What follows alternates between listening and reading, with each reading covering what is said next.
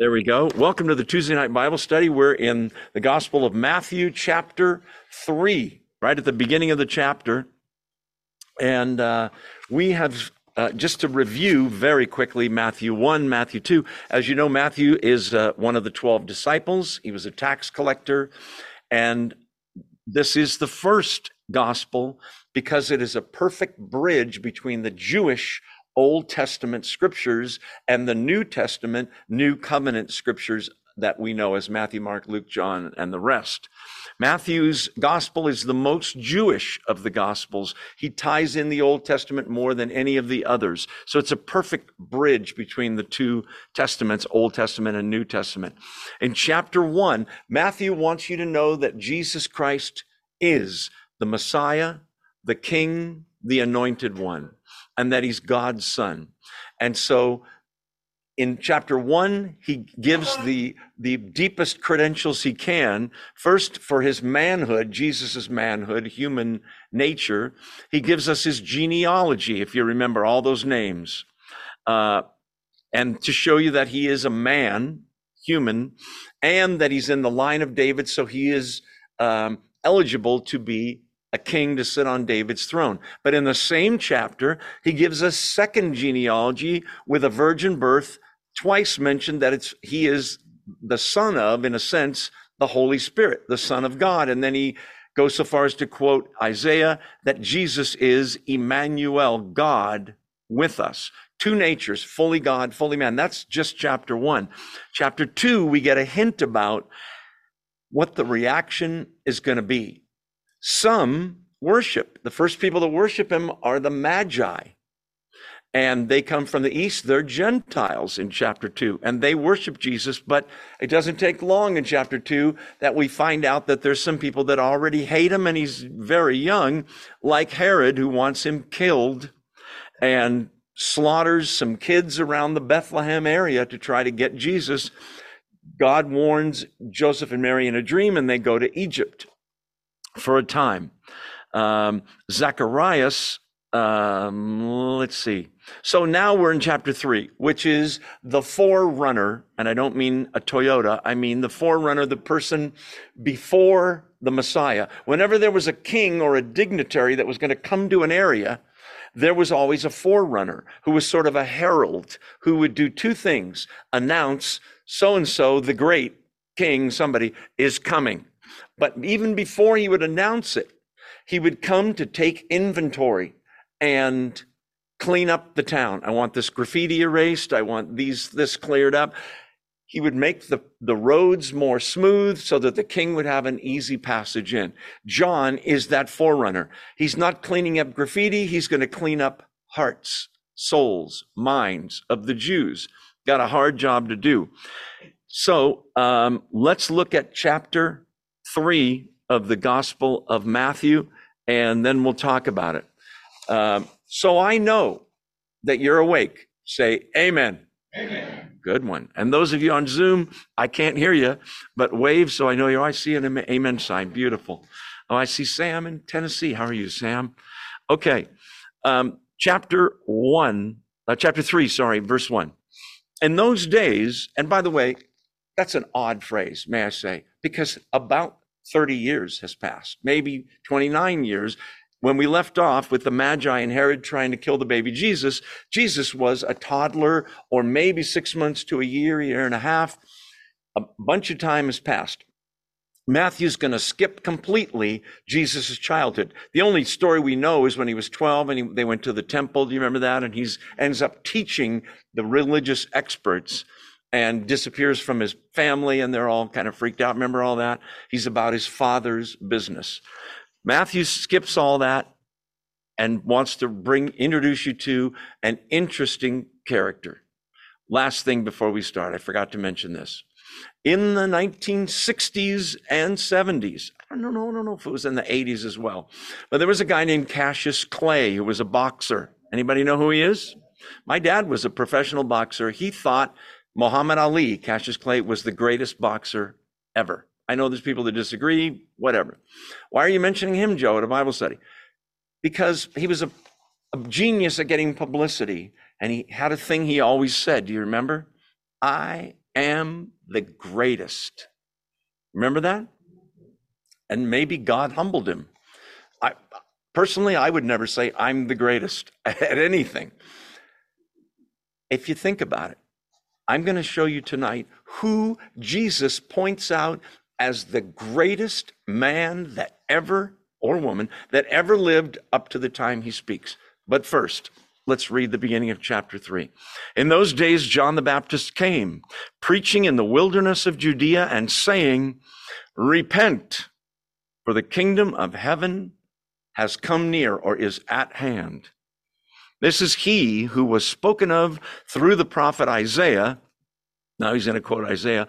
"A voice of one calling in the wilderness, prepare the way for the Lord, make straight paths for him." So let's stop there and digest those three, shall we? Okay, John the Baptist, we learn from the Gospel of Luke, chapter 1, has a miraculous birth just like or similar to Jesus. He's not conceived of the Holy Spirit, but he's born to parents that are too old to have children. Zacharias, his dad, is a priest. Elizabeth, his mother, is in the priestly line. They are too old to have a child, and they miraculously are given a child. And he has the Holy Spirit, John the Baptist does, listen to this, from birth. You may remember that we talked about when Mary, when she finds out she's pregnant with the Holy Spirit, goes and visits her cousin, Elizabeth, who's pregnant with John the Baptist. And Elizabeth says, "When the mother of my Lord came in the room, the baby inside me just leapt for joy." Can you imagine what that felt like, ladies, right? Okay, so a miraculous birth. He is the forerunner of the Messiah we're about to see. John the Baptist is Jesus's second cousin, because Mary and Elizabeth, John's mother, are first cousins. You with me? They lived in different areas, so they might not have seen much of each other. We don't know. Let's see. I want you to look at a couple of scriptures that talk about John the Baptist that will tie in this chapter. So keep your finger in Matthew and go one book to the left. Go to Malachi chapter 3. Malachi 3 and verse 1. Or if you're Italian, it's Malachi. But anyway, Malachi chapter 3, verse 1. "See, I will send my messenger who will prepare the way before me. Then suddenly the Lord you are seeking will come to his temple. The messenger of the covenant whom you desire will come, says the Lord Almighty." Who spoke? The Lord Almighty. Whose messenger is he, and whose way is he preparing? The way before me. See the first sentence? And yet he's really preparing the way before Christ, who is, therefore, God. Now flip over, same book, Malachi chapter 4, verse 5. One chapter over. "See, I will send you the prophet Elijah before that great and terrible or dreadful day of the Lord comes. He will turn the hearts of the fathers to their children and the hearts of the children to their fathers, or else I will come and strike the land with a curse." It always gives me chills that the Old Testament, which is the Jewish agreement, covenant between God and men, ends with the word, what's the last word in Malachi? The last word in the Old Testament is the word curse. Because if you try to keep the law, which is what the Old Testament is all about, and try to do everything perfect without sinning, you're still cursed because we have a sin nature. So this verse 5 of Malachi 4 talks about sending the prophet Elijah. So that's a prophet of the Old Testament, considered the greatest of the Old Testament prophets that lived before this was written. He was already dead when this was written. So are we talking reincarnation? No. Elijah went up to heaven, right? Elijah appears with Jesus on the Mount of Transfiguration. So the question is, are you saying John is Elijah? And the answer is no. But he comes in the spirit and the power of Elijah, with a very similar ministry we'll see in a second. One more verse I want you to see in the Old Testament, way back, Isaiah 40. If you're not a page turner, that's okay. but you won't get an A if you don't turn to Isaiah 40. Isaiah 40 verses 3 and 4 describes John the Baptist's ministry. The forerunner, the one comes before the anointed one, the Messiah. Isaiah, so from the middle, find the middle of your whole Bible and you'll come to Isaiah or Psalms, Proverbs right in there. If you're at Psalms or Proverbs, take a right and you'll find Isaiah chapter 40. Verse 3, Isaiah 43, a voice of one calling in the wilderness or the desert. Prepare the way for the Lord. Make straight in the wilderness a highway for our God. Every valley shall be raised up, every mountain and hill made low. The rough ground shall become level, the rugged places made a plain. And the glory of the Lord will be revealed. And not just the Jews, but all mankind together will see it. For the mouth of the Lord has spoken. This is a prophecy about John preparing the way for the Lord, God in human flesh, Jesus Christ. Now go back to Matthew chapter 3.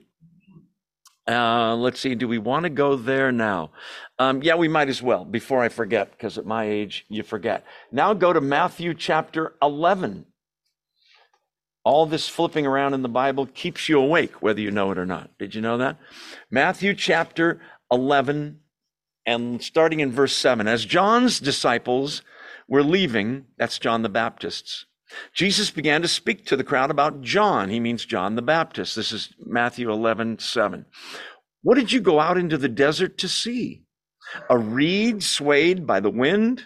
If not, what did you go out to see? A man dressed in fine clothes? No. Those who wear fine clothes are in king's palaces. Then what did you go out to see? A prophet? Yes. I tell you, and more than a prophet. This is the one about whom it is written, I will send, and I was going to quote what I just read you. I will send my messenger ahead of you who will prepare your way before you. By the way, all four Gospels quote that Old Testament verse about John the Baptist. Here it comes. Muhammad Ali, is he the greatest? Is Elvis the king? Who's the greatest man that ever lived up to the time that Jesus was born? And who could possibly be greater than the guy Jesus said was the greatest? Watch. Verse 11 of chapter 11. I tell you the truth. That's verily, verily, I say unto you. In King James, it means, listen up, this is really important. Among those born of women, which is everybody except Adam and Eve, right? Among those born of women, there has not risen anyone greater than John the Baptist. Yet he who is least in the kingdom of heaven is greater than he. Does that shock anybody? He's saying John the Baptist is the last of the Old Testament prophets. He's a prophet, so we need to listen. That's number one. He's saying of all the prophets, he's the greatest, greater than Isaiah, Elijah, Jeremiah, all of them. Pretty amazing, right? Has a very short ministry. Ends up getting beheaded. We'll see in time. But the shocking thing in verse 11 isn't that John is the greatest. It's that whoever is least in the kingdom of heaven is greater than him. Are you in the kingdom of heaven?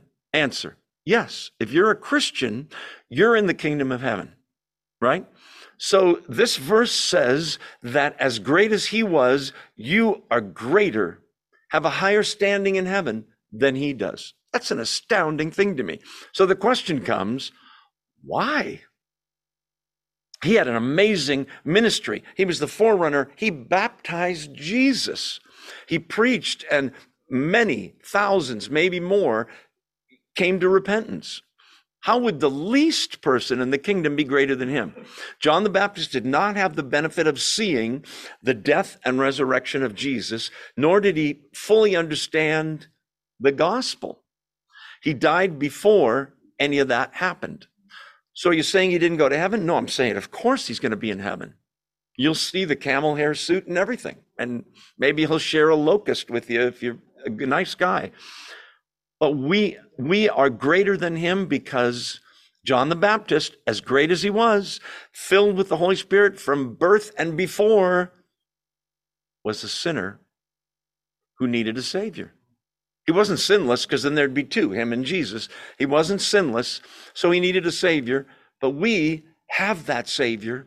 We are in a greater position because our sins are all forgiven. Are John's forgiven? Yes. He looked forward to the coming of the Messiah. We look back to it.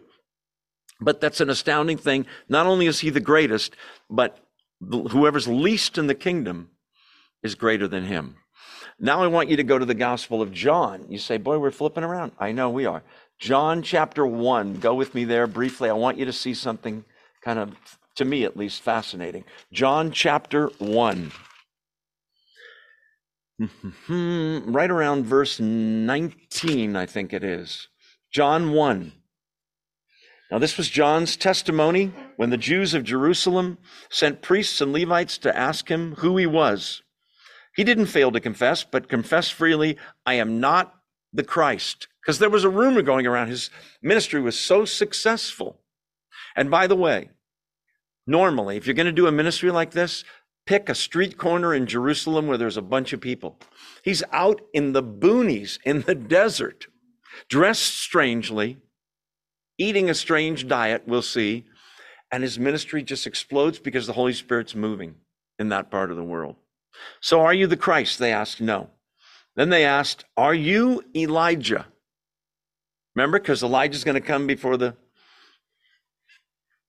If he is, he would know. And what does he say? I am not. Are you the prophet? In Greek, it really is, are you that prophet? You say, what does that mean? Deuteronomy predicted that there would come a prophet like unto Moses who would lead the people again. That prophet is Jesus Christ. They ask him, are you that prophet? No. Well, then who are you? Verse 22, give us an answer to take back to those who sent us. What do you say about yourself? So here he comes. I'm the voice of one calling in the desert, make straight the way of the Lord. There it is again. Some Pharisees, why do you baptize if you're not the Christ, nor Elijah, nor the prophet? I baptize with water, John replied, but among you stands one. He's already on the earth. You don't know. He's the one, verse 27, who comes after me, the thongs of whose sandals I'm not even worthy to untie. I want you to understand that when someone was a teacher or a rabbi, they would have disciples who would learn from them.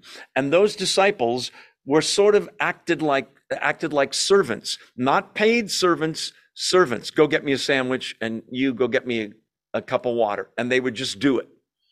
But no rabbi would ever dare say to one of his disciples, take my sandals off, wash my feet. That was considered a job way below most people. Only the bond servants, the slaves that were bought and sold would do that filthy, dirty job. John says, he's so high above me, I'm not even worthy to be the guy that takes off his sandals.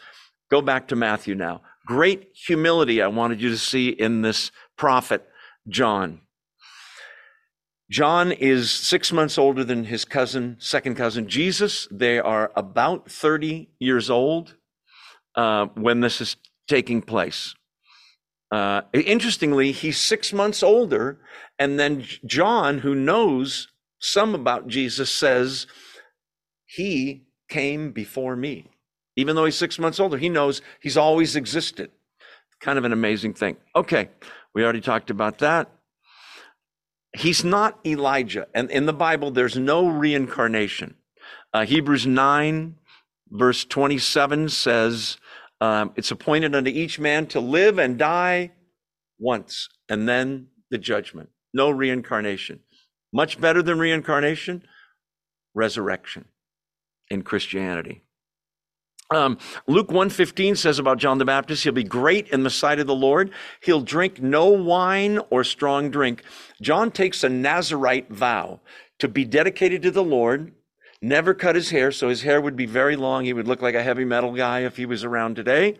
He would drink no wine or alcohol and just be dedicated to the Lord, filled with the Holy Spirit from his mother's womb, Luke tells us. Where John is desert. And it's astounding that people came out to him. Where he was, there was a community called the Essenes, Essenes, N-E-S. I think that's how you spell it. You may say, who are they? They were a very strict scripture-only Jewish sect that separated from the rest of Judaism and went out and lived in that area. There's no evidence John was an Essene. What are they known for? They're the ones that carefully copied the text of the Bible that we know as the Dead Sea Scrolls, which were found in the 1940s. The Dead Sea Scrolls are important in a cave. Somebody found them. They're important because they are 1,000 roughly years older than the oldest copies we had of Old Testament books. So when they were found and it was discovered, these are 1,000 years older than the best text we had, the skeptics couldn't wait because they thought, you watch how different Isaiah is, Jeremiah, Deuteronomy. It's going to be so different over 1,000 years. Mind-blowingly, it's not. It's the same. The Jews were very careful copying the scriptures. So anyway, that's the Essenes. They're in that same area. Back to the text. Are you still awake? Say amen. Amen. All right. John the Baptist preaching in the wilderness of Judea, saying, and this is an encapsulation of his ministry. Verse 2, repent, for the kingdom of heaven has come near. So there's three things there. First one is repent. Repentance, if I tell somebody, repent, that does not mean be sorry for your sin. It means that, but it's a lot more. Because you can be sorry for your sin because you got caught. Repent means to be so sorry for your sin, first to recognize that it's sin and confess it as sin, and then be so sorry because you realize it's an affront, it's an offense to the God who loves you and created you, that you want to turn from that sin and not do it again. Repentance is a U-turn on the road of life. But there has to be the awareness that there is sin. I got news for you. The word repent might be the most important word in the gospel. You say, well, no, Jesus, salvation, the cross, resurrection, grace, those are all important. But let me tell you this. The first word out of John the Baptist's mouth is repent.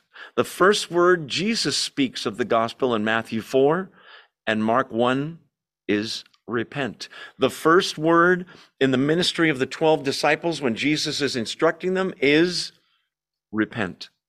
The first words out of Paul's mouth is that word, same word. Peter's first sermon in Acts 2:38, repent, repent, repent. It's important. The reason I'm hammering this home is because in Christian circles, we just like to get people saved. Just come on in. It's really easy. Just believe, bow your head and pray this prayer with me. Repeat after me. Okay, you're in. There has to be a recognition of your sin. And by the way, you can't know that innately. Meaning, you can get so used to sinning that you start to grade on a curve and go, well, mass murder, shooting up a school, that's sin. What I'm doing, I'm not really harming anybody. I'm just getting drunk, or I'm sleeping around, or I'm stealing at work, and they can afford it. You start to grade on a curve. Repentance involves a recognition of sin, a confession of it, and then a turning away. The beautiful thing is, God gives us His Holy Spirit so that you are enabled to turn away from what you never could. There's thousands, hundreds of thousands, millions of stories of people who could not stop fill in the blank, sinning, drinking, using drugs, stealing, killing, whatever, abusing children, pornography, whatever sin it is. The Holy Spirit enables you to can take that away and make you a new creation. Pretty amazing. Repent. Change. That's what he's saying. Keep in mind, his audience is almost entirely Jewish people. And I'm going to show you in a second that they think, we don't need to repent. We're Jewish. We have it. We have the Old Testament. What do we need to repent of? But deep inside, there was great messianic or Messiah expectation at this time. And the Holy Spirit was working on that crowd, that they were starting to look inward and go, yeah, that is a sin that I'm doing that. I've been kind of sweeping it under the rug. So he comes saying, repent. And the reason or the motivation is the kingdom's just about here. So you say, what kingdom is that? So you got to look at the word kingdom. If there's a kingdom, then what is there, first of all? A king. Can't have a kingdom without a king, right? Okay, a queen, I get it. But in this case, a king. The next thing you have to have is subjects, people under the king who submit to the king. You also have to have a kingdom as a government where he rules. I want you to notice it's not a constitutional republic. It's not a democracy. His rules go. So whoever the king is, I hope he's a good guy, because if he's a jerk, I don't want to be in this kingdom. Turns out he's the greatest guy, right? God in human flesh. So the kingdom of heaven is at hand. Why is he saying this now? Because Jesus is there. I'm going to show you also a little later that John does not know at this point, when he's preaching repentance, it's Jesus. He doesn't know till he baptizes him. He knows Jesus is somebody special, but he doesn't know. I'll show you till he baptizes him. Repent, for the kingdom of heaven is at hand, or has come near. The other gospels, Mark and Luke, call it the kingdom of God. So, like Bible scholars are, there's all kinds of essays written. There must be a difference between the kingdom of heaven and the kingdom of God. And there isn't. It's the same thing. Well, then why use these words? Because Mark, Luke, and John are not writing primarily to a Jewish audience. Matthew is. If you know anything about Orthodox Jews, going back even 2,000 years, they really are reluctant to ever say the G word, God. I can show you Jewish websites where it says G, capital G, space D. I don't even want to say his name for fear he might zap me. It's so holy. It's kind of a cool thing. So Matthew calls it the kingdom of heaven. He who dwells in heaven, it's the same thing. Just wanted to mention that. So that's why repent, because the kingdom of heaven has come near. Just like a king is coming, clean up your yards, folks. Clean up your lives, folks, if you will. He's saying, repent, for the kingdom of heaven has come near. This is he who was spoken of, verse 3, and we read that verse, prophet Isaiah, calling in the wilderness, and there he is in the wilderness. Prepare the way for the Lord, make straight paths for him. Straighten out your life. In other words, if there's a curvy path with a bunch of bumps, it's harder for the Lord to get there. What are the bumps? The sin in my life, your life, her life, and her life, right? The more we can make those things straight and flat, the more we'll be able to receive him into our lives, both individually and collectively as Israel. He's coming to Israel first and then to the world. Repent. If you think of repentance like this, I used this like 3 or 4 weeks ago, this analogy in a different context, but it's the same thing. If you live in New York and I call you up and I say, I need you to come to California, to Oakhurst, California immediately. And I really need you here. You'd say, okay, I'll get on a plane. I'll be there in 2 days. Okay, great. I don't need to say, leave New York and come to California, because you can't come to California unless you leave New York, right? You can't be in 2 places at once. In the same way, repentance is like that. Repentance is come to Jesus. Leave where you are. The sin, the selfishness, the self-centeredness, the self-rule of your life. Repentance is a U-turn where you leave where you are. You always leave something behind when you come to Jesus. Okay. John's clothes, verse 4, very stylish dresser, were made of camel's hair, and he had a leather belt around his waist. His food was locusts, which is basically grasshopper. And we're going to serve those later. those of you that are here, and wild honey to sweeten it up.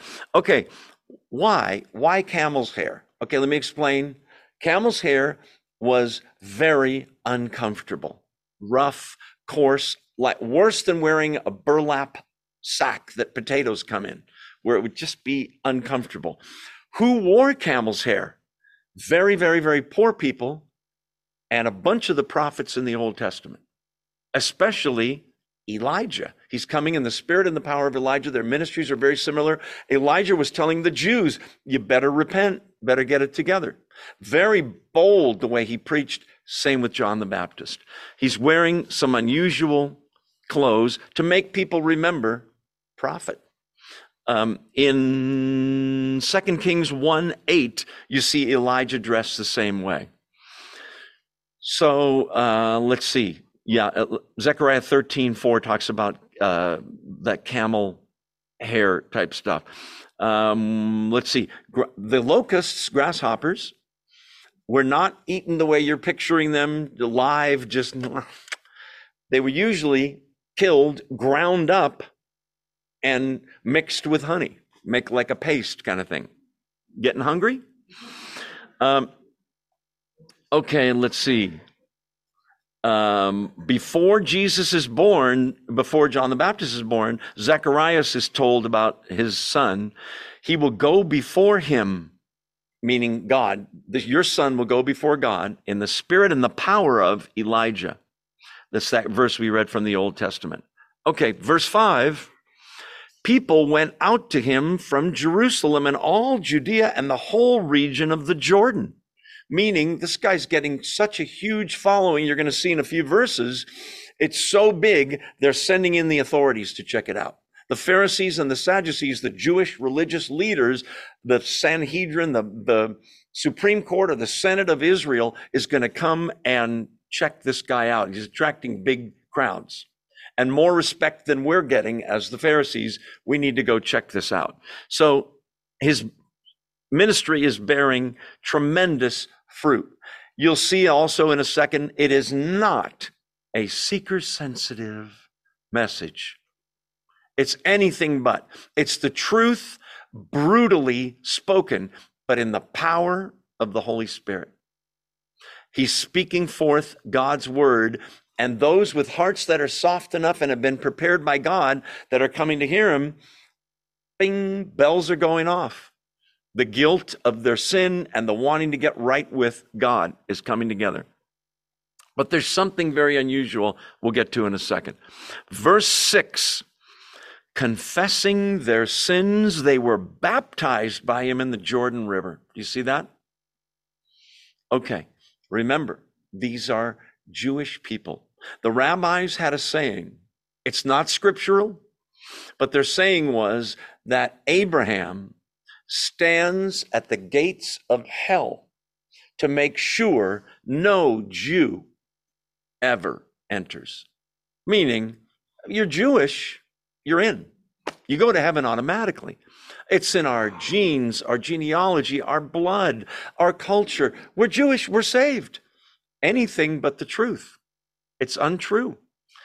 Judaism at this time has really gotten apostate. They've lost the heart of the law. They're going through the motions with sacrifices and washings, but they're not really faithful. A lot of sin.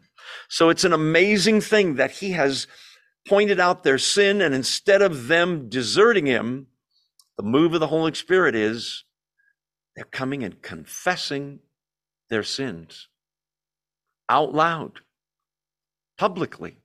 It's a shocking thing. Talk about a revival. Nowadays, if we were going to plan a revival, there would be people saying, we need to make sure it's air conditioned. People are comfortable. No one's comfortable here, right? This wild man, if you ever seen movies about Jesus's life, and I had an interesting discussion this week with a couple in Texas about all the movies about Jesus, and they all get it wrong to some degree or another, right? There's some good in there, but they always take liberties. But if you've ever anybody seen movies about Jesus where John the Baptist is a pretty normal guy?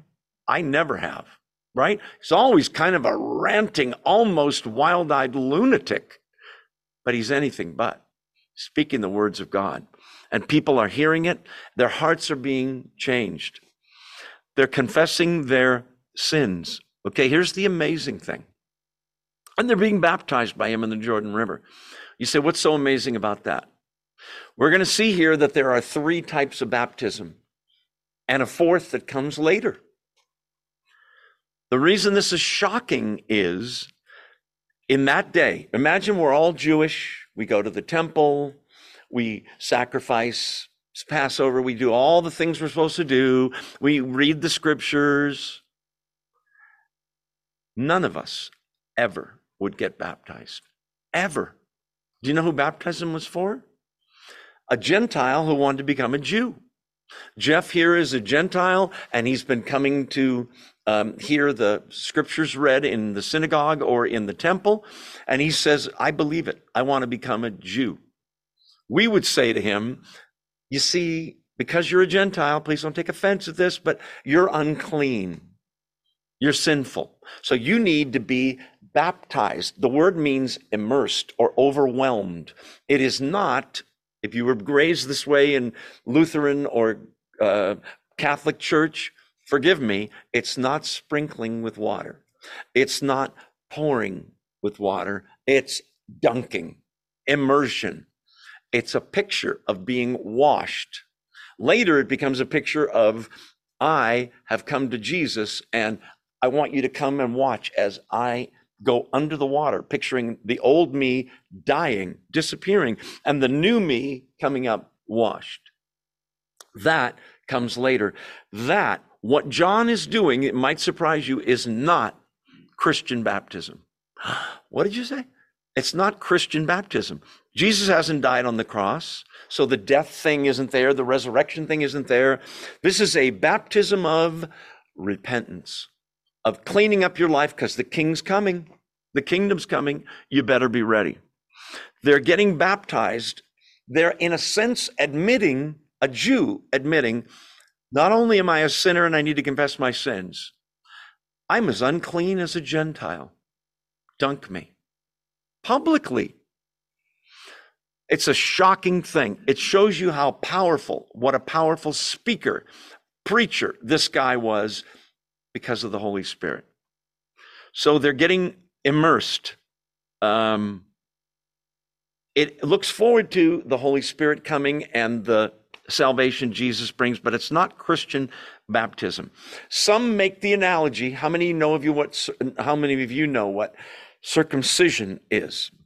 In the Old Testament, the symbolic rite, R-I-T-E, that was performed only on the boys or Jewish men if they converted later, was circumcision, the cutting of the male foreskin. Not for women, just for men. Baptism is for everybody, men and women. This isn't just men, this is men and women. Circumcision didn't save you if you were a Jew.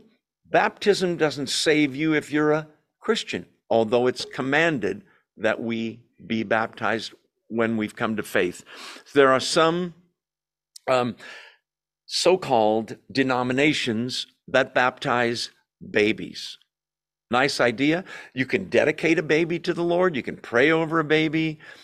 But in the Bible, there is only one kind of Christian baptism. This is after the resurrection of the Lord Jesus and his ascension. And that is believers' baptism. And you can't tell me the baby believes. She may someday. You can dedicate her to the Lord. You can pray, all that. The baptism of babies is not scriptural. When someone understands the gospel, 7 years old, 5 years old, 14, 58, 75, whatever, you can baptize them. Okay. If by the way, you were baptized as a child and you think, I'm not doing that again, you might think about, my wife and I got baptized when we were in our 20s, which was like 8 years ago. Anyway, keep in mind one other thing.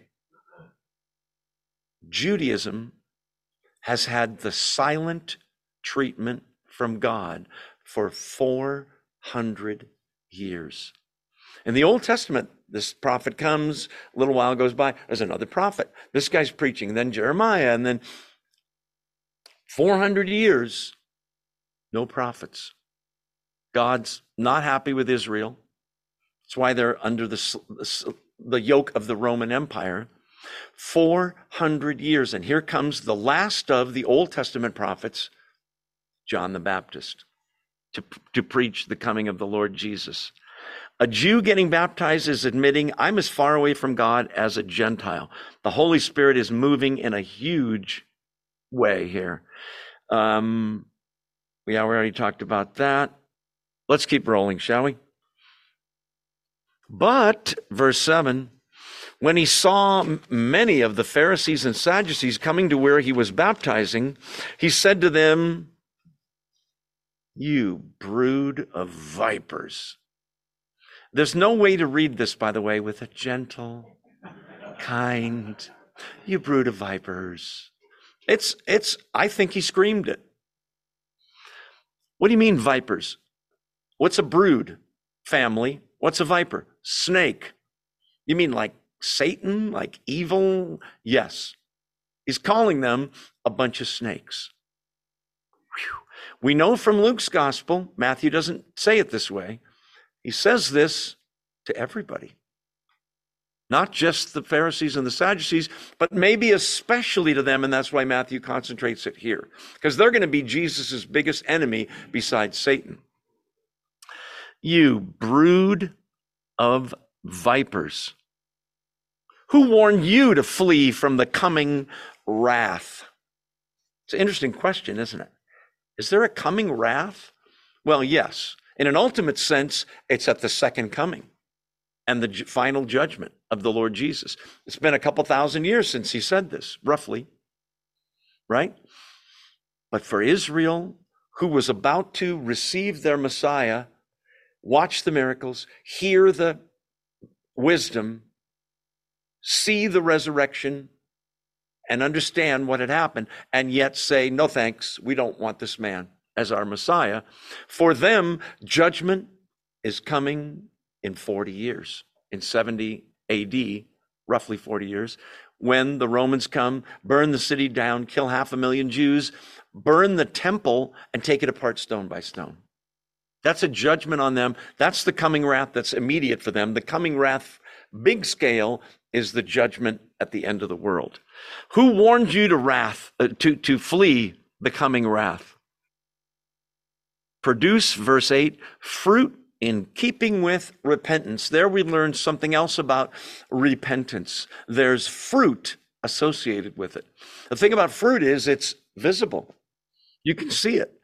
Harold over here used to be an alcoholic. He would come to church smelling like gin. He doesn't anymore. And he's leading others to Christ and bringing in people. He's changed. You turned, right? He's repented. So produce fruit in keeping with repentance. You could think of the fruit of the Spirit, love, joy, peace, patience, goodness, all that. Real repentance is not just here. I'm sorry for what I did. Not just here in the heart. It's here in the life. You see a change. If you've come to Jesus and you're still struggling with the same sins you were 2 years ago, 5 years ago, 9 months ago, 20 years ago, something's wrong. You're not growing. Let's see. Okay, so he's really going to read them the riot act, but he's really reading the riot act to them because they're the leaders. It's for all of Israel. Produce fruit in keeping with repentance. Verse 9, and do not think that you can say to yourselves, we have Abraham as our father. Meaning we're Jewish, we're saved automatically. We don't need this baptism thing. We're not sinners like you're saying we are. Then he says in verse 10, the axe is already at the root of the trees. Every tree that doesn't produce good fruit will be cut down and thrown into the fire. What's the context? Judgment. It's a picture of a woodman that comes around to trees in an orchard, let's say, at a farm, producing cherries. I almost said grapes. Producing cherries, nothing. Sickly tree, not producing anything. Chop it down. Meaning what? Death, judgment, burned up. Useless to God. That's what he's telling them. That's their state right now. The axe is already at the root of the trees. The king is about to come. It's about to happen. The trees that don't produce good fruit are going to be cut down and thrown into the fire. Ultimately, judgment, wrath, which we talked about. What's the fire? Hell. Eternal judgment outside of the presence of God and all things holy. It's time to take our 2-minute break right now and stretch our bones and ligaments. Make sure you say hello to someone you don't know. That's very important. Those of you on Zoom, I'll be back in 2 minutes. Don't go away. Be right back. Welcome back to the Tuesday night Bible study. We are in the Gospel of Matthew, chapter 3, talking about John the Baptist baptizing Jews that need to repent to prepare for the coming of the Lord Jesus. There is no statistic on this anywhere, but I can't help but wonder how many of the people, or what percentage of the people that came to John, confessed their sins, grieving over them, got baptized by him. How many of them, don't you wonder, when Jesus started preaching and doing miracles, how many of them became believers? A quarter, a half, most, all, none? I don't know. But I would think, having been prepared in their hearts with the confession and the baptism, I would think God has prepared their hearts for when they hear Jesus preach and they hear John say, eventually, Gospel of John, I think it is, John the Baptist says, remember about Jesus, behold, the Lamb of God who takes away the sins of the world. John is so humble. He says, he, pointing to Jesus, he must increase and I must decrease. Well, you say, that's good. Good for John. Listen, you and I need to say that. In my life, he, Jesus, must increase. His control of my life, his outward appearance in my life should increase as I mature in the faith. And I, the old me, you should see less and less of that person. Anyway, hopefully you enjoyed the grasshoppers that we had back there earlier. Okay. Don't think you can say to yourselves, verse 9, we have Abraham as our father. That's what they're saying in terms of we don't need to repent. Look what he says right after that in verse 9. I tell you that out of these stones, God can raise up children for Abraham. Okay? Now, this is a great rebuke. I want you to think about it. What are they saying? They're saying we are the chosen race. We're Jews. We're in automatically. We, to God, as Jews, have tremendous value. Remember that word, okay? Okay, in that culture, name something that would have no value. Stones, right? Just on the side of the road in the wilderness. He's saying, listen, that whole Abraham thing, that's great. You have a greater responsibility because you've had the scriptures all these years and you don't believe them. So that doesn't have any value in and of itself. It's about faith. Abraham, when you read the Old Testament, you know what it keeps saying? Abraham heard and believed God, and it was credited to him as righteousness, rightness with God. Because he heard and he believed. You people aren't doing that. That's what he's saying. And then the ultimate cut is God can make children of Abraham out of something as horrible and worthless as stones. Well, what does that mean? Ladies and stones, it means us, Gentiles, because they're Jews. A Gentile's a non-Jew. He's saying God can make something that looks very worthless to you, Gentiles, they look down their noses at him, into children of Abraham. I got news for you. I'm going to show you some scriptures right now, very quickly, that show you that you are a child of Abraham. You go, no, I'm not Jewish. I know you're not. Are you a Christian? You believe in the Lord Jesus? Did you hear the gospel and believe it? Okay, watch. Children of Abraham. First, I want you to turn to, do we want to go to Galatians first? Yeah, I think we do. So from here, go to the right to those past the 4 Gospels, Acts and Romans, the 2 Corinthian books, and go to the book of Galatians. The question is, what verse are we looking for, Joe? There it is, chapter 3. By the way, the whole book of Galatians, the theme is one thing. It's almost the same as Abraham. Almost the same as Hebrews, which in these books, the writer, we don't know who wrote Hebrews, but we know Paul wrote Galatians. The writer is saying to Jews, stop being Jews, just be completed Jews or Christians.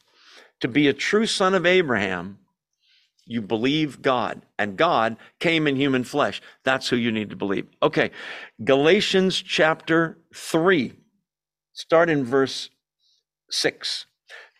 Galatians 3:6. Consider Abraham, he believed God, and it was credited to him as righteousness. Understand then that those who believe, that's you, are children of Abraham. The scripture foresaw that God would justify the Gentiles, the stones, not Mick Jagger, the stones, by faith, and announce the gospel in advance to Abraham when he told Abraham, the Jewish nation will be, no, all nations will be blessed through you. So those who have faith are blessed along with Abraham, the man of faith. Now skip same chapter, verse 29. If you belong to Christ, then you are Abraham's seed and heirs according to the promise. Did you hear that? I'm not saying you're Jewish. I'm saying you're a son or daughter of Abraham, and so am I, because we heard the gospel and we believe it, right? Okay, one other place to look really quickly, and then we'll move on. Now go to Romans, go back a few books, maybe 15 pages. Romans chapter 4, and then we'll get back to Matthew, I promise. Romans 4 and verse 16. Therefore, the promise comes by faith. Romans 4:16. The promise comes by faith so that it may be by grace and may be guaranteed to all Abraham's offspring. Oh, you mean Jews? Nope. Not only to those who are of the law, that's the Jews, but also to those who are of the faith of Abraham. He's the father of us all. Father of many nations, it goes on. He gives life to the dead. So we're all, in a sense, children of Abraham because we believe. It's wonderful. We're grafted in. It doesn't come through genealogy. In the same way, if your parents were Christian, it doesn't automatically mean you are a Christian. It's been said God has no grandchildren. You have to come to God. I have to come to God individually, as do my kids, my grandkids, whatever. Okay. Let's see. We're going to come back to these verses. I'm back in Matthew 3. 10 and what have you, but let's keep rolling. Verse 11, John talking. He's going to explain his baptism. I baptize you with water for repentance. Notice, doesn't say salvation, repentance, turning away from sin, cleaning up your life, preparing for the King. But after me comes one, that's Jesus, who is more powerful than I, whose sandals I'm not even worthy to carry. He will baptize you with the Holy Spirit and with fire. That's 3 baptisms right there. Did you see it? I baptize you with water for repentance. That's John's baptism. If you got baptized by John 2,000 years ago, you weren't automatically saved, but you did repent of your sins. Your heart was prepared. If you heard the gospel, you might get saved. Okay? Then he talks about the one coming after him, which is Jesus, who will baptize 2 different ways, with the Holy Spirit and with fire. Okay, what's going on here? Okay, baptism, remember, means immersion, to overwhelm, right? So if you baptize somebody with the Holy Spirit, you're not sprinkling them with a little Holy Spirit. It's the Holy Spirit coming inside someone's life and indwelling them forever. That's what happened. The Bible says the moment you and I believed that the Holy Spirit took up residence inside of our hearts, our lives, our bodies, if you will. And the Bible also teaches that before you and I believed, the Holy Spirit was drawing you to Jesus. And you can resist for a while, but eventually you come to Christ. He, Jesus Christ, will baptize you with the Holy Spirit. You say, why didn't God think of this before? Why didn't Elijah baptize people with the Holy Spirit, or Moses or David or Abraham or anybody else? Here's the reason. The Holy Spirit is God, and God cannot live inside of you until we get that sin problem solved. Well, I'm going to do my best. Good luck on that. Well, then what does it take? It takes a Savior.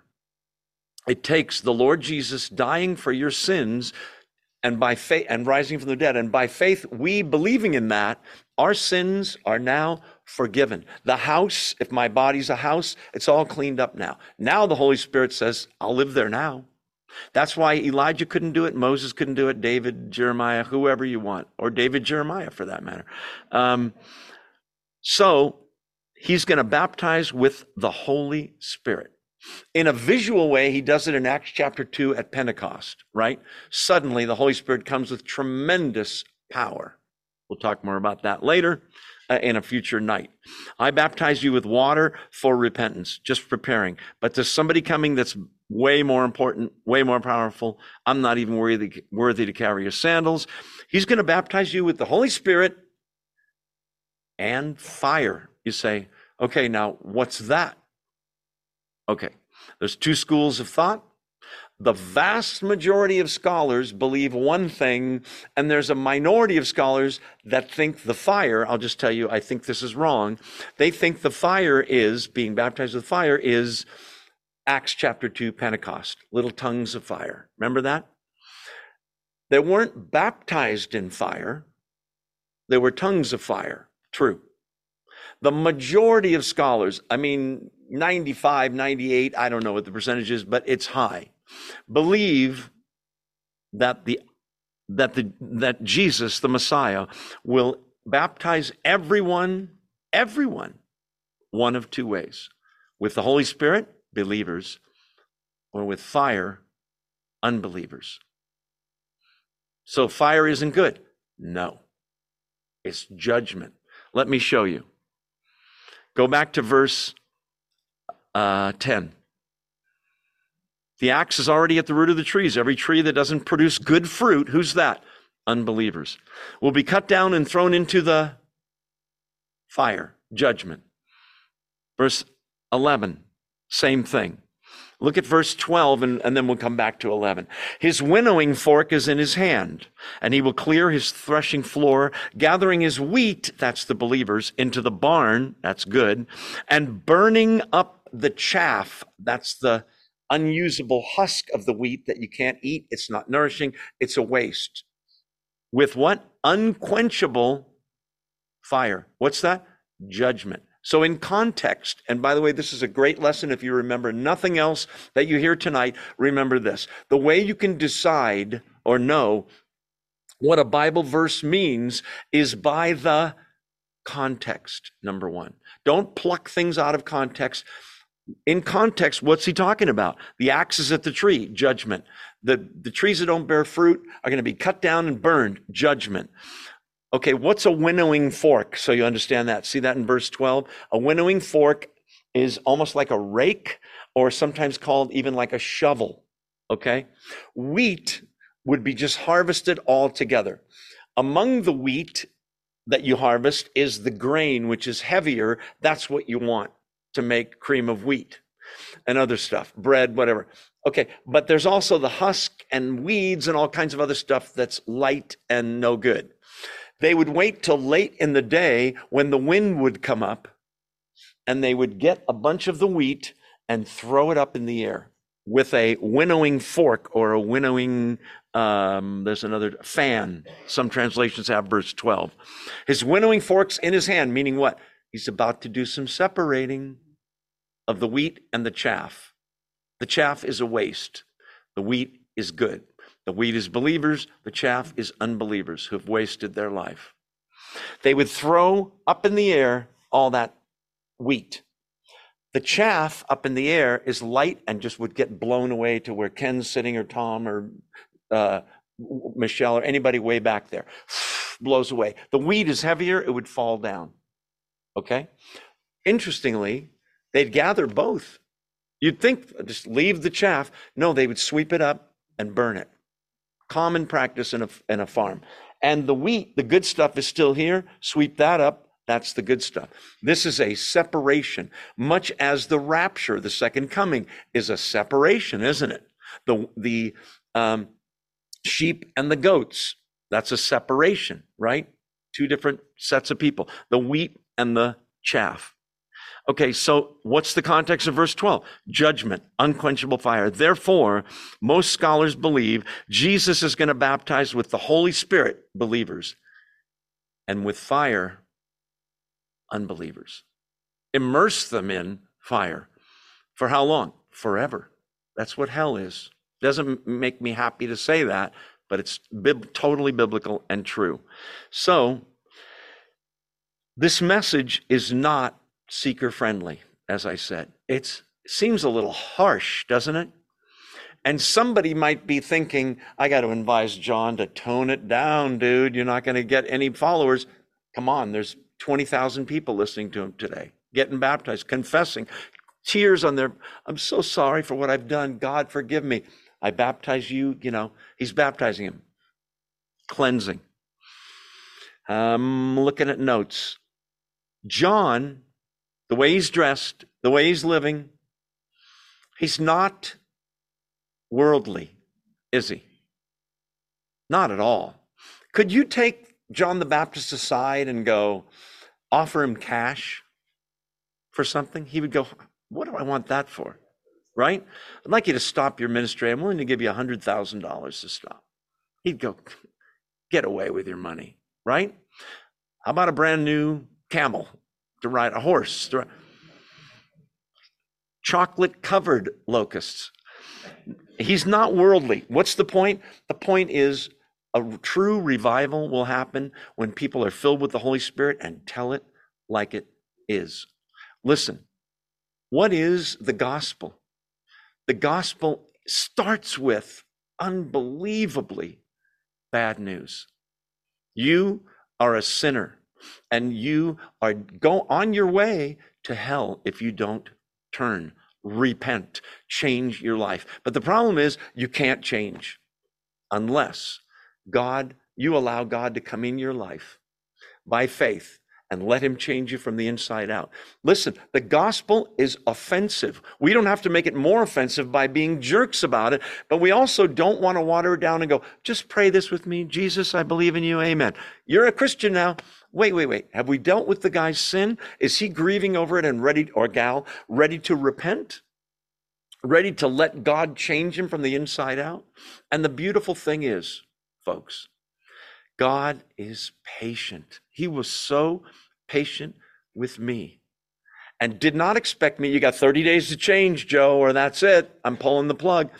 Man, it took years for me to let him clean up my life. He's still doing it.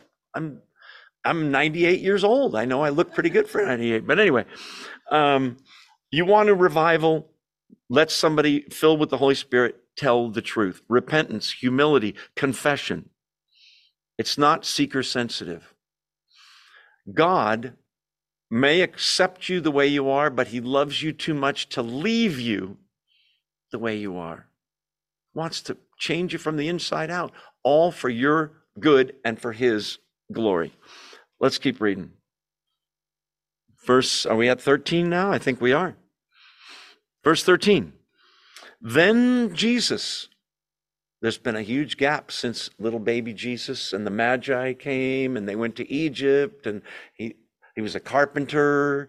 Before that, he was a young boy. We don't know much about those years. Here he comes. Then Jesus came from Galilee to the Jordan, shockingly, to be baptized by John. But John tried to deter him, verse 14, saying, I need to be baptized by you. Do you come to me? It's like I believe that's the way it's said. You want me, who is nothing, to baptize you, who is sinless? John senses by the Holy Spirit, this person has no sin, has nothing to confess, has nothing to repent of. that he's holy. Maybe God, the Holy Spirit, is revealing to John at that moment, this is the guy. You want me to baptize you? You could cleanse me, is what he's saying. It's beautiful, humility, right? Because John, if he's got a big ego, could say, watch this, folks, I'm going to baptize Jesus. No one else. He didn't pick anyone else. He chose me to baptize him. He doesn't do that. Total humility. From 30 years of obscurity, Jesus comes on the scene. They're both about 30 years old. A 4th century historian, Eusebius, writes, Jesus was baptized in his 30th year. So he's about 30 years old. He's got about 3 years to live. John has less than a year at this point. So he says, John's trying to talk him out of it, which is kind of silly. You ever try to talk God out of something? Let me tell you what would be better. No offense, God, but I think I've got this thing wired. No, Jesus, you shouldn't baptize. I shouldn't baptize you. Jesus replied, let it be so now. Verse 15, it is proper for us to do this to fulfill all righteousness. Then John, reluctantly probably, consented. Okay, so what's going on here? You said earlier, Joe, Jesus is the sinless one. He never sinned. Yes. Hebrews and elsewhere it says Jesus was tempted, listen, tempted in all things as we are, yet without sin. You got it? It's not like he never had temptation. No wonder he never sinned. God shielded him. And no, he was tempted in every possible way. We're about to see it in chapter 4. In the worst possible way by Satan himself. He never, ever sinned. Okay, so wait. So then why get baptized? It's a baptism of repentance. He has nothing to repent of. It's a little silly. Or is it? What's Jesus doing on planet Earth? Is he there to just do some miracles and teach some wisdom and blow out of there? He's coming as the representative of all mankind. Just as Adam was the representative of all mankind, and the reason that there's crime and you have to lock your doors and sickness and disease and injuries and death in this world all goes back to Adam, who was the representative of the world, and he blew it. The second Adam, he's called, Jesus is in the Bible, has showed up. And in order to represent mankind, he's got to check all the boxes. Tempted in all things, check. Wait, is he God? Yes. Well, he's got to have a human birth. Okay, virgin birth. Check, Mary. Okay, he's got to be one of us. Well, is he born to an aristocratic, wealthy Bill Gates family? No, it's a poor family. Check. He's got to work and be able to be injured, and he's a carpenter. Check. He's got to be a representative. I'm willing to be baptized. It's total humility to fulfill all righteousness. Now the question is, what does he mean by that? It's nowhere in the Old Testament that says, and the Messiah shall be baptized. It doesn't say that. But it does say that the Messiah will submit to the will of God in humility. And that there's Jesus. Go ahead, do it. And so John kind of reluctantly, doesn't even want to touch him, right? He said, I'm not even worthy to untie his shoelace, let alone baptize you. Are you sure? Yes, do it. He's very reluctant. Then John consented. So I want you to picture the scene. I don't know whether it's day or morning or night or afternoon or the sun setting, but you're there and you're in line to get baptized, and here comes this guy. Nobody knows who he is. Most people don't anyway. This is before any of the disciples. And verse 16, as soon as Jesus was baptized, he went up out of the water. And at that moment, heaven was opened, and he saw the Spirit of God descending like a dove and alighting or landing and remaining on him.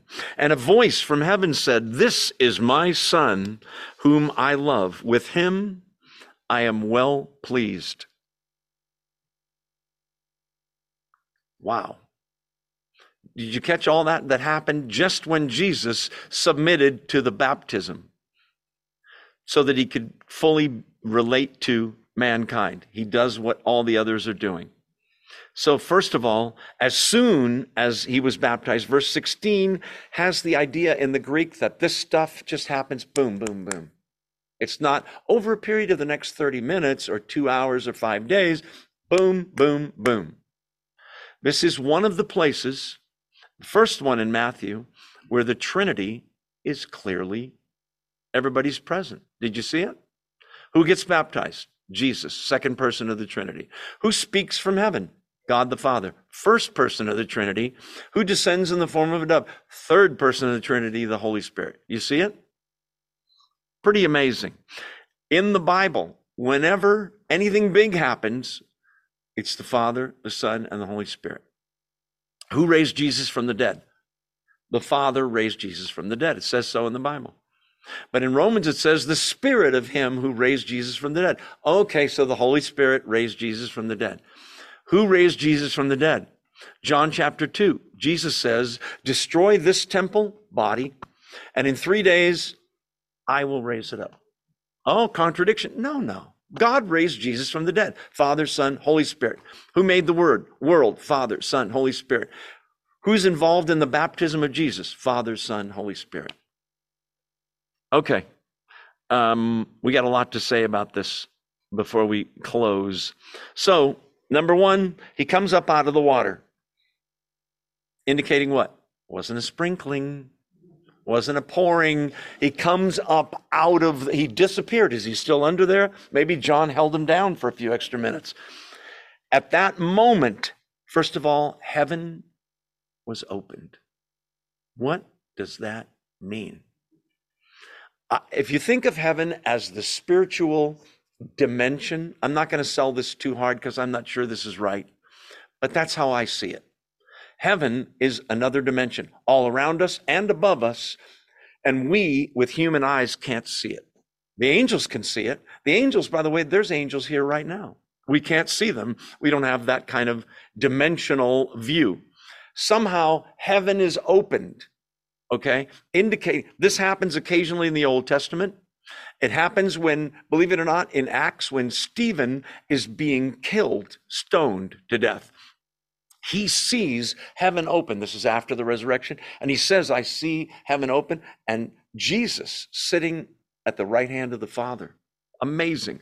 When heaven is open in the Old Testament, it's an indication for whomever this is happening, there's going to be communication between heaven and earth. It's in that dimension and this one, between God and this person, meaning Jesus. That's the first thing. Heaven's opened. It doesn't say it, but if you're making a movie, you'd have the angels, that kind of choir thing going on. As soon as he's baptized, heaven's open, and he saw the Spirit of God descending like a dove and alighting or remaining on him. Who's the he? Jesus. Did anyone else see it? Or did we just have one witness? Yes. Elsewhere we find out John saw it as well and testifies to it as well.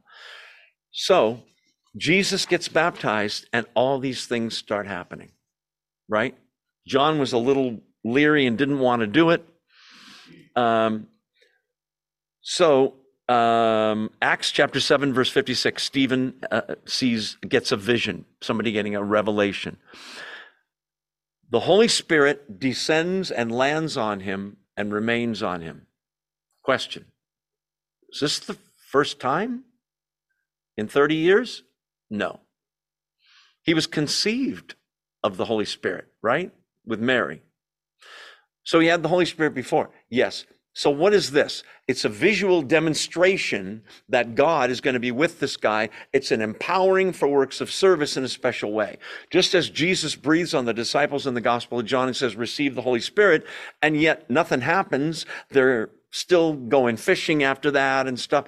But in Acts chapter 2, man, he comes in power, and chicken little Peter suddenly preaches a sermon that blows people's minds, and thousands come to Jesus. Remember in Acts chapter 2. Okay, so remember, he's going to be the mouthpiece of God. He's God with us. Psalm 45:7, God predicts that God will put his spirit on his servant. This is when it happens. Psalm 45:7. We talked about that. There's an analogy here I don't want you to miss, because it's going to come up in chapter 4 too, and I lied. We probably won't get to chapter 4, or just barely. Israel went through the water of the Jordan, right? And Jesus goes through the water of the Jordan. Israel goes through the Red Sea. After Israel goes through the Red Sea, what's the next thing? Wilderness. How long? 40 years. How long is Jesus in the wilderness fasting in chapter 4? 40 days. How long does it rain for Noah with the ark and all that? 40 days and 40 nights. 40, 40, 40. It's a number in the Bible for sin being dealt with and testing and judgment. We'll talk about that more when we get to the next chapter. I just wanted to do it before I forgot it. So, this is a new beginning for Jesus. He has not done any miracles yet, hasn't gotten any disciples, hasn't preached any great sermons. This is the start. It's he's leaving New York to come to Oakhurst. What do you mean? He's going to leave behind that. I don't think he's going to do carpentry work anymore. His old friends might not be his friends anymore. It's going to be a whole new life for him now. After 400 years of silence, not only is John the Baptist speaking, but God shows up in human flesh. Pretty amazing thing. The same Holy Spirit that empowers Jesus for works of service, that descends in the form of a dove, is the same Holy Spirit you have living inside of you. Well, then why do I struggle so much, and why is my life so messed up? And listen, he's a gentleman. To the extent that you and I submit to the Holy Spirit and let him change us and obey when we hear him speaking, amazing things will happen. To the extent that we resist, fight him, sin, disobey, no wonder our lives are a mess, right? But the point is, it's the same Holy Spirit. We already talked about that and that. I'm just checking my notes here. In the form of a dove, a picture of beauty, freedom, peace, purity. Doves were used for very poor people in sin offerings in Israel. Maybe a hint of the death of Jesus as a sacrifice, a hint at it maybe. John 1:32-34 explains that John the Baptist saw it and understood it. In fact, is that where he says it? Well, let's look at God's words here before we move on. So there's the Holy Spirit. Verse 17, God speaks from heaven, "This is my Son." You got to understand, if you are the son of a human, that makes you a human. There's no way you could be a horse if you're the son of a human, okay? Or a chicken. Even if you identify as a chicken, you're not a chicken. If he's the Son of God, that makes him God. Who says so? God himself. This is my beloved Son, my Son whom I love. With him I'm well pleased. No wonder he's submitted to the baptism. He's never sinned. He's obeying me completely. But before, in the very little time we have left, we're going to flip some pages. Go to Psalm chapter 2. So roughly the middle of the Bible. I want you to see something. We're going to talk about Jesus being the Son of God. Psalm 2, there it is. Fascinating psalm, by the way. I encourage you to read it tonight when you go home and ask yourself, which member of the Trinity is speaking? Because they all speak in Psalm 2. Holy Spirit, Jesus, God the Father. See if you can figure it out. That's not what we're going to look at now, though. Psalm 2, look at verse 7. I will proclaim the decree of the Lord. He said to me, "You are my son. Today I have become your father." So who's that talking? Got to be Jesus. He said to me, you are my son, right? Talking about the Father saying it to him. The idea of the Son of God Okay, now skip down to verse 12, same psalm. Interesting verse, verse 12, Psalm 2. Kiss the Son, lest he be angry and you be destroyed in your way. For his wrath can flare up in a moment. Blessed are all who take refuge in him. You want to go to heaven? I just have my own relationship with God in my own way. Kiss the Son. It's the only way to get there. There's no other name given among men. There's no other Savior. The Son of God. Let's see. Do we want to go there now? No. Let's go to Proverbs 30 and then we'll quit. I thought you said we were going to quit. I know, I lied. Proverbs 30. So next book to the right from Psalms. I'm going to do this as fast as I can. Proverbs 30. What verse is it, Joe? Proverbs 30, verse 4. Who has gone up to heaven and come down? Who has gathered up the wind in the hollow of his hands? Who has wrapped up the waters in his cloak? He's talking about God. Who has established all the ends of the earth? What is his name and the name of his Son? Tell me if you know. Wow. Remember, this is Jewish scriptures hinting that God's got a son that's going to be the one you're going to have to deal with. Pretty amazing. We're out of time. I didn't get to chapter 4. I'm bummed, but you'll have to come back next week. Let's pray, shall we? And we'll get out of here. Father, thank you for your word. There's so much here, God. Humility, repentance, the washing away of sin. We see the anointing of the Holy Spirit. And to the extent that we submit to the Holy Spirit, God, use us for your glory. May we hear his voice when he speaks to us and is trying to alert us to things.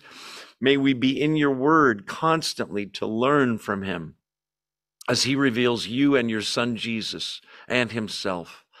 God, thank you for our Savior whose ministry is about to begin. But before it does, he must be tested and tempted. And that's what chapter 4 is all about, Father, that you wrote.